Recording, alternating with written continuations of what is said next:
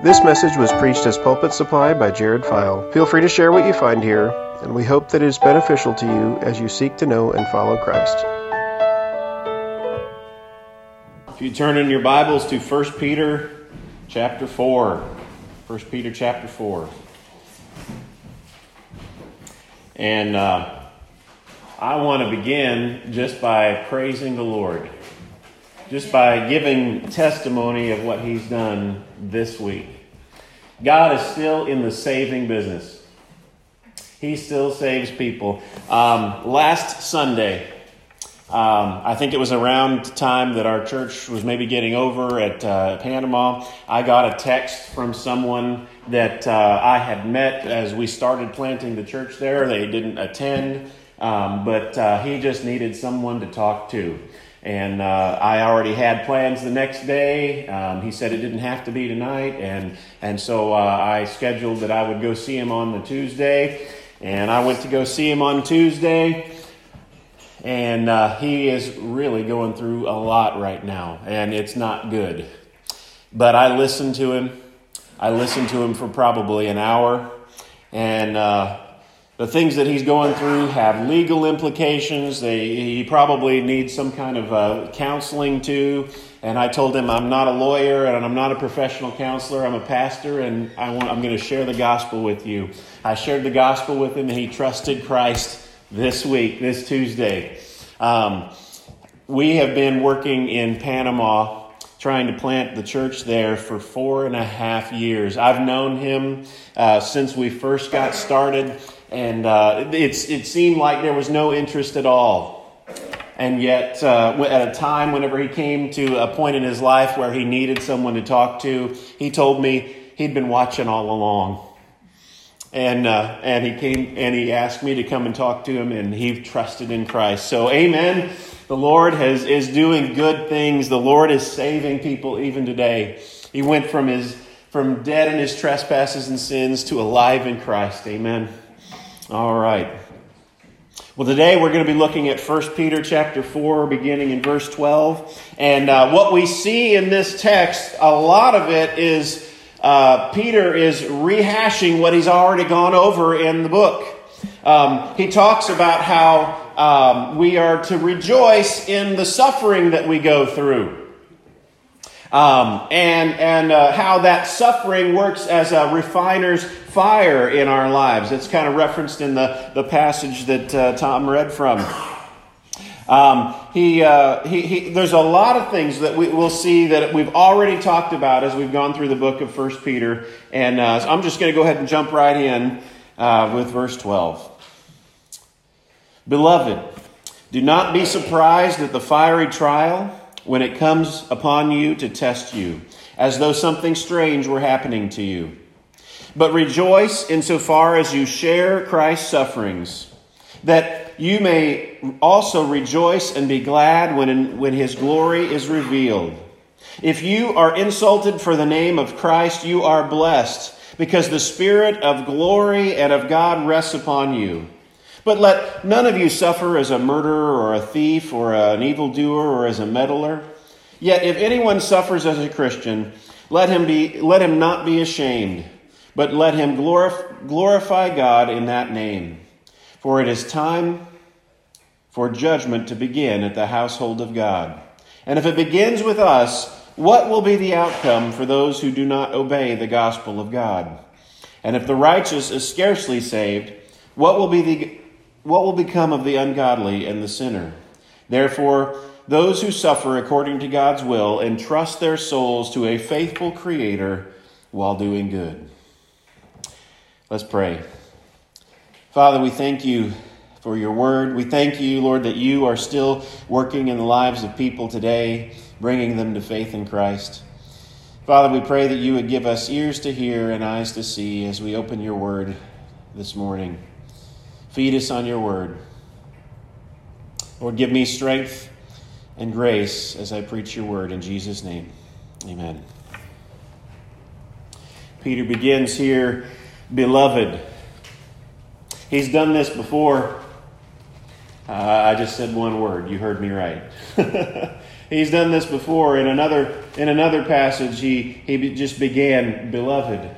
And I want to linger there for just a minute before I go on to what he's saying here. We could easily just go right on past it because it's just a greeting. It's just what he's addressing his audience with. But let's remember what he's calling us, beloved. Believer, we are loved by God. Amen? He loves us. Jesus loves me. This I know, for the Bible tells me so. Did you guys sing that just now? Yeah. Yes, he loves us. And so Peter addresses us as beloved. He tells us, do not be surprised at the fiery trial when it comes upon you to test you. Basically, what we need to see from here is suffering and trials and tribulations are normal. That is what we face. That's life for the Christian. We suffer. We have tribulations. We have trials. Jesus promised us that we would have trials and tribulations. He said, if they hated me, they'll hate you too. What a blessing. Amen? Amen. Don't be surprised. God told us we were going to have this. We don't need to be surprised when it comes. Sometimes we may get the idea, if we listen to any of these prosperity preachers out there that if you come to Jesus, that everything's all roses from there. But no, it's not the truth. And a real, true Christians know it. When we come to Christ, sometimes life gets harder. Amen? Don't be surprised. We need to expect the fact that life will be hard and that we will experience suffering as believers. Don't be surprised when the fiery trial comes to test you. What is this fiery trial coming to do? To test us. To test us. And by testing, I don't think that this is talking about a test like you take in school, where it's testing to see if you understand the concepts. The testing it's talking about is like when you're testing gold or silver after it's been through the refiner's fire. It's testing for purity. It's when fire is testing gold or silver, it's burning away the impurities and leaving gold. It's leaving that pure, valuable substance. So we're not to be surprised at this fiery trial. He promised it was coming, and it's coming upon us for a purpose. Our suffering, our trials are not empty. They have a purpose behind them. God is using those things to burn away sin in our lives, to burn away all the impurities within us, so that we will come out like gold on the other side. Peter here tells us, don't be surprised at the fiery trial when it comes upon you to test you, as though it were something strange happening to you. It's not strange. It's normal. Like I had already said, it's normal for us to experience suffering.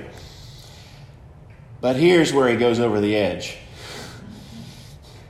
Oh yeah, we can maybe handle this. Don't be surprised. Okay, I know. I can expect suffering's going to come. But Peter, what do you mean here? But rejoice. Rejoice in the midst of suffering. Well, he's already told us this. In the earlier chapters, in chapter 1, he said,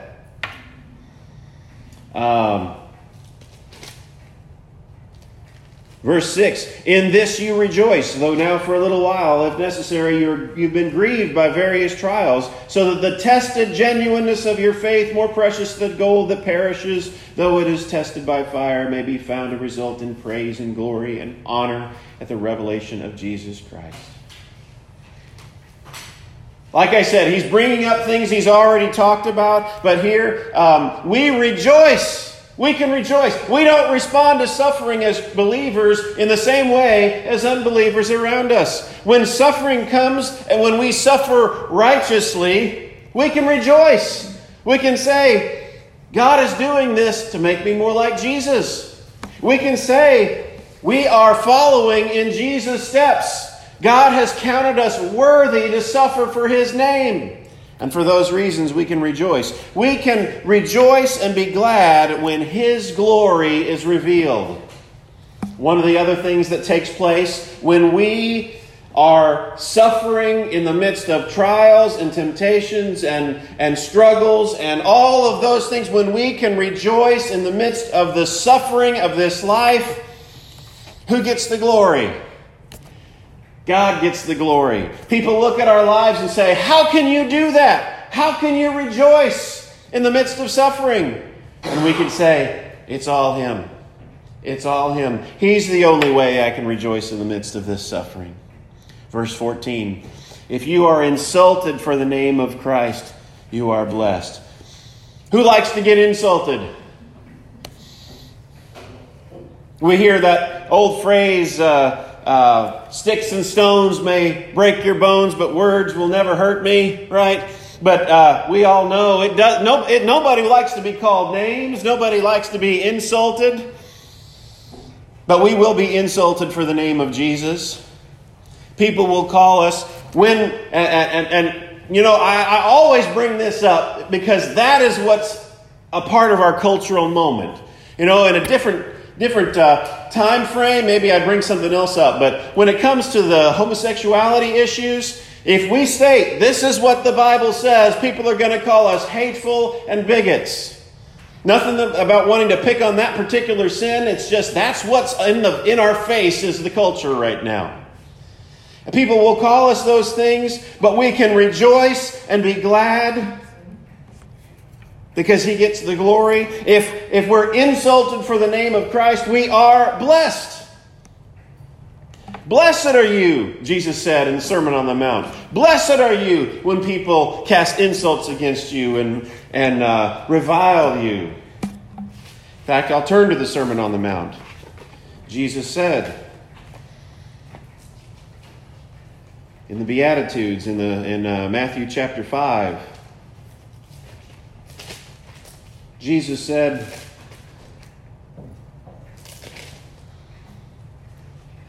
blessed are you when others revile you and persecute you and utter all kinds of evil against you falsely on my account. Rejoice and be glad, for your reward is great in heaven. For so they persecuted the prophets who were before you. Peter here is again reminding us of what Jesus taught. If we're blessed, if we're suffering for the name of Christ, we're blessed. And he says, because the Spirit of glory and of God rests upon you. We have His Spirit within us, comforting us. We have His Spirit within us. It's upon us. And we know we're not alone in our suffering. The man that I shared the gospel with and he trusted in Jesus, he has some earthly consequences to face for some of the things that he had done that brought me in to talk to him. But you know what? Even though he's suffering for things that he truly did, he's going to have Jesus with him as he goes through it all. Amen. And when we suffer, He's with us. Jesus, the Spirit of glory and of God rests upon you. Verse 15, let none of you suffer as a murderer or a thief or an evildoer or as a meddler. We read this and we think, well, duh, right? Isn't that the case? We don't want to be suffering for those things. We do still, if we, like this young man that trusted in Christ, he's got some things that, like I said, they're legal complications and things that he's going to be dealing with. But at the same time, those things don't go away. Our consequences in this life don't necessarily go away just because we have trusted in Christ. I think this is not so much talking about what we have already done, though, but it's calling us to what we will do. He's saying, let not anyone suffer as a murderer or a thief or an evildoer, as a meddler. So the point here is not to say, well, you're still going to suffer for what you've done. The point here is to motivate our behavior so that in the future, if we're going to suffer, it's not going to be for those things. If we suffer in the future, it's going to be because we stand for the name of Jesus. Verse 16, yet if anyone suffers as a Christian, let him not be ashamed. I don't think here it necessarily even qualifies that to only suffering for righteousness. If we suffer as a Christian, if we are believers, whether we suffer because we're being persecuted or whether we suffer because of sins that we are facing consequences for, or whether we are suffering disease or any other kind of suffering, if we're suffering as a Christian, we don't any longer have to be ashamed. We don't have to be ashamed whenever the lost world looks at us and calls us hateful. Because we have Jesus. We don't have to be ashamed thinking, well, maybe I've got this disease, this cancer, this whatever, because of sins that I committed. We don't have to be ashamed even for the sins that we've done in our past, because Jesus has washed us clean. We no longer have to experience shame when we suffer. Let none of you... Yet if anyone suffers as a Christian, let him not be ashamed, but let him glorify God in that name. We might think of someone who's maybe gone to prison for something that they've done in their past, and they've trusted in Christ. Even that person can say, God, though I was a sinner, though I may have been the chief of sinners, like Paul said, God forgave me. God forgave me, and He made me a new person. I'm not what I used to be. Let him glorify God in that name. For, here, verse 17. This, I think, is where we're starting to jump into things that are new. What we've already looked at so far is, again, it's all things that Peter's already kind of talked about up to this point. And here, it says, for it is time for judgment to begin at the household of God. And if it begins with us, what will be the outcome for those who do not obey the gospel of God? And if the righteous is scarcely saved, what will become of the ungodly and the sinner? I think this is a little bit difficult for us to understand. I know it's difficult for me to understand. What does it mean here? If we've been forgiven by Jesus, if we've trusted in Him, He's washed us clean, He's made us new people, He's caused us to be born again, and we have this future hope and all those things, then why in the world is Peter saying, for it is time for judgment to begin at the household of God? I think that the passage that Tom read from is really maybe the key to understanding that. When Tom read verse 5 of that passage, it said, I am coming to judge you. And who was he coming to? He was coming to Israel. He was coming to the temple to judge. And in the previous verses before that, he was talking about coming as a refining fire. So just like what we see up above, don't be surprised at the fiery trial when it comes upon you. You see, when God comes to judge the household of God first, He's coming as that refiner's fire. And although we pass through this judgment in the temporal reality, though we go through these trials and tribulations because of it, the work that God does through all of that burns away all of our impurities, burns away all of our sins, and leaves us shining like gold. Amen? He says the judgment begins at the household of God, and that yet, if it begins with the household of God, then what's going to be the outcomes for those who don't obey the gospel of God? And by obeying the gospel of God, I think that means believing the gospel. Believing the gospel, trusting in Jesus. So the judgment comes first to believers, and we experience these trials and sufferings as a refining process. But what's it going to be? If it's going to be difficult and hard for us, then how much more so for those who are not believers? I think what it does here is it shows us the great severity of the judgment of God that's coming. Even us as Christians who've been forgiven, we still experience all this suffering. But oh, woe to the world who experiences this suffering and doesn't have God with them through it all. And doesn't have the Spirit giving them joy in the midst of it.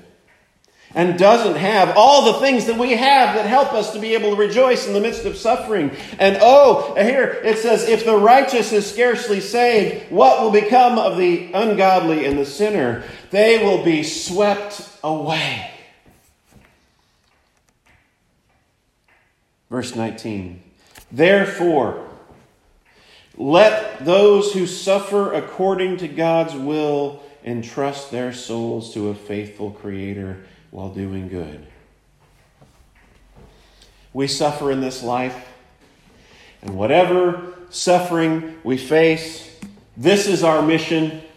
This is our marching order when it comes to suffering. Trust our souls to a faithful Creator. God is good. He is faithful. He knows what He's doing.